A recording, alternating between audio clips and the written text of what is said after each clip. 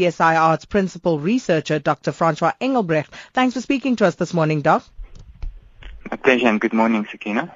Dr. Engelbrecht, firstly, let's start off by explaining what El Nino is and how it is caused. El Nino is an event that refers to the large-scale warming of the Pacific Ocean. So when thousands of square kilometers of the Pacific Ocean warm up, we refer to it as an El Nino event.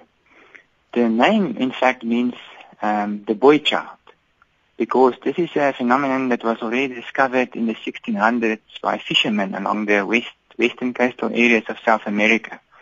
So it's also well known that the El Nino is a part of the natural variability of the Earth system, and these events occur every 2 to 7 years. So looking at what we are currently experiencing, we've been seeing that parts of the country are really experiencing very dry conditions. One of our listeners tweeted us telling us that in Venda they restricted to, water, receiving water once per day. In KZN, we know they've been experiencing an ongoing crisis. And this week, Gauteng also came on board talking about reservoirs running low and a shortage there. Is the entire country moving into a grips of a drought here? Yes, I think the reality is that very large parts of South Africa, those provinces you've mentioned, also parts of Northwest, Free State, even the winter rainfall region of the Southwestern Cape, as you've mentioned, KZN, Mpumalanga, Limpopo, these parts of South Africa are already in a state of severe to extreme drought.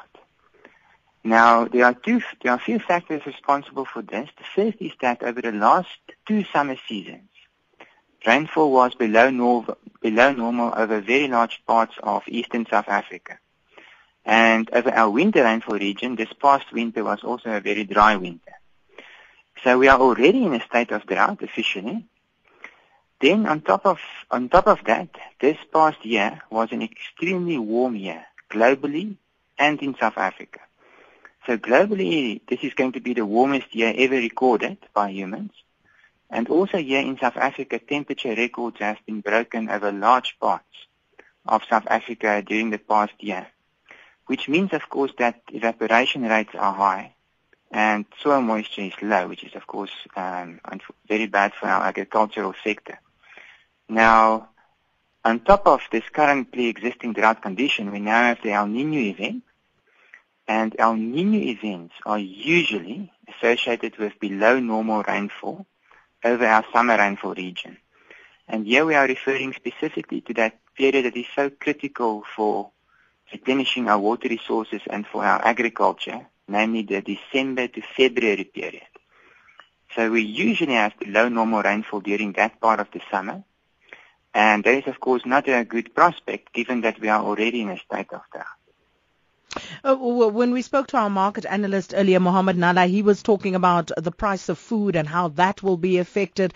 What are some of the other impacts that El Nino is predicted to have this year? Well, El Nino usually starts by impacting on our agriculture. So it is, in the first place, of course, the maize crop that is affected. So usually the maize crop is reduced during an El Nino year, and that indeed have consequences for the food prices that we will experience in the next year. And then, of course, there are usually impacts on our water resources, and I think it is the responsible thing to do that we already have water restrictions, for example, here on the Highveld, given the expectation that it is going to be quite a dry season. So impacts are usually large-scale impacts on the agricultural sector through crop yields, direct impacts on your water resources, and the final potential impact is, of course, due to the fact that the El Nino events are also usually warm events associated with high temperatures.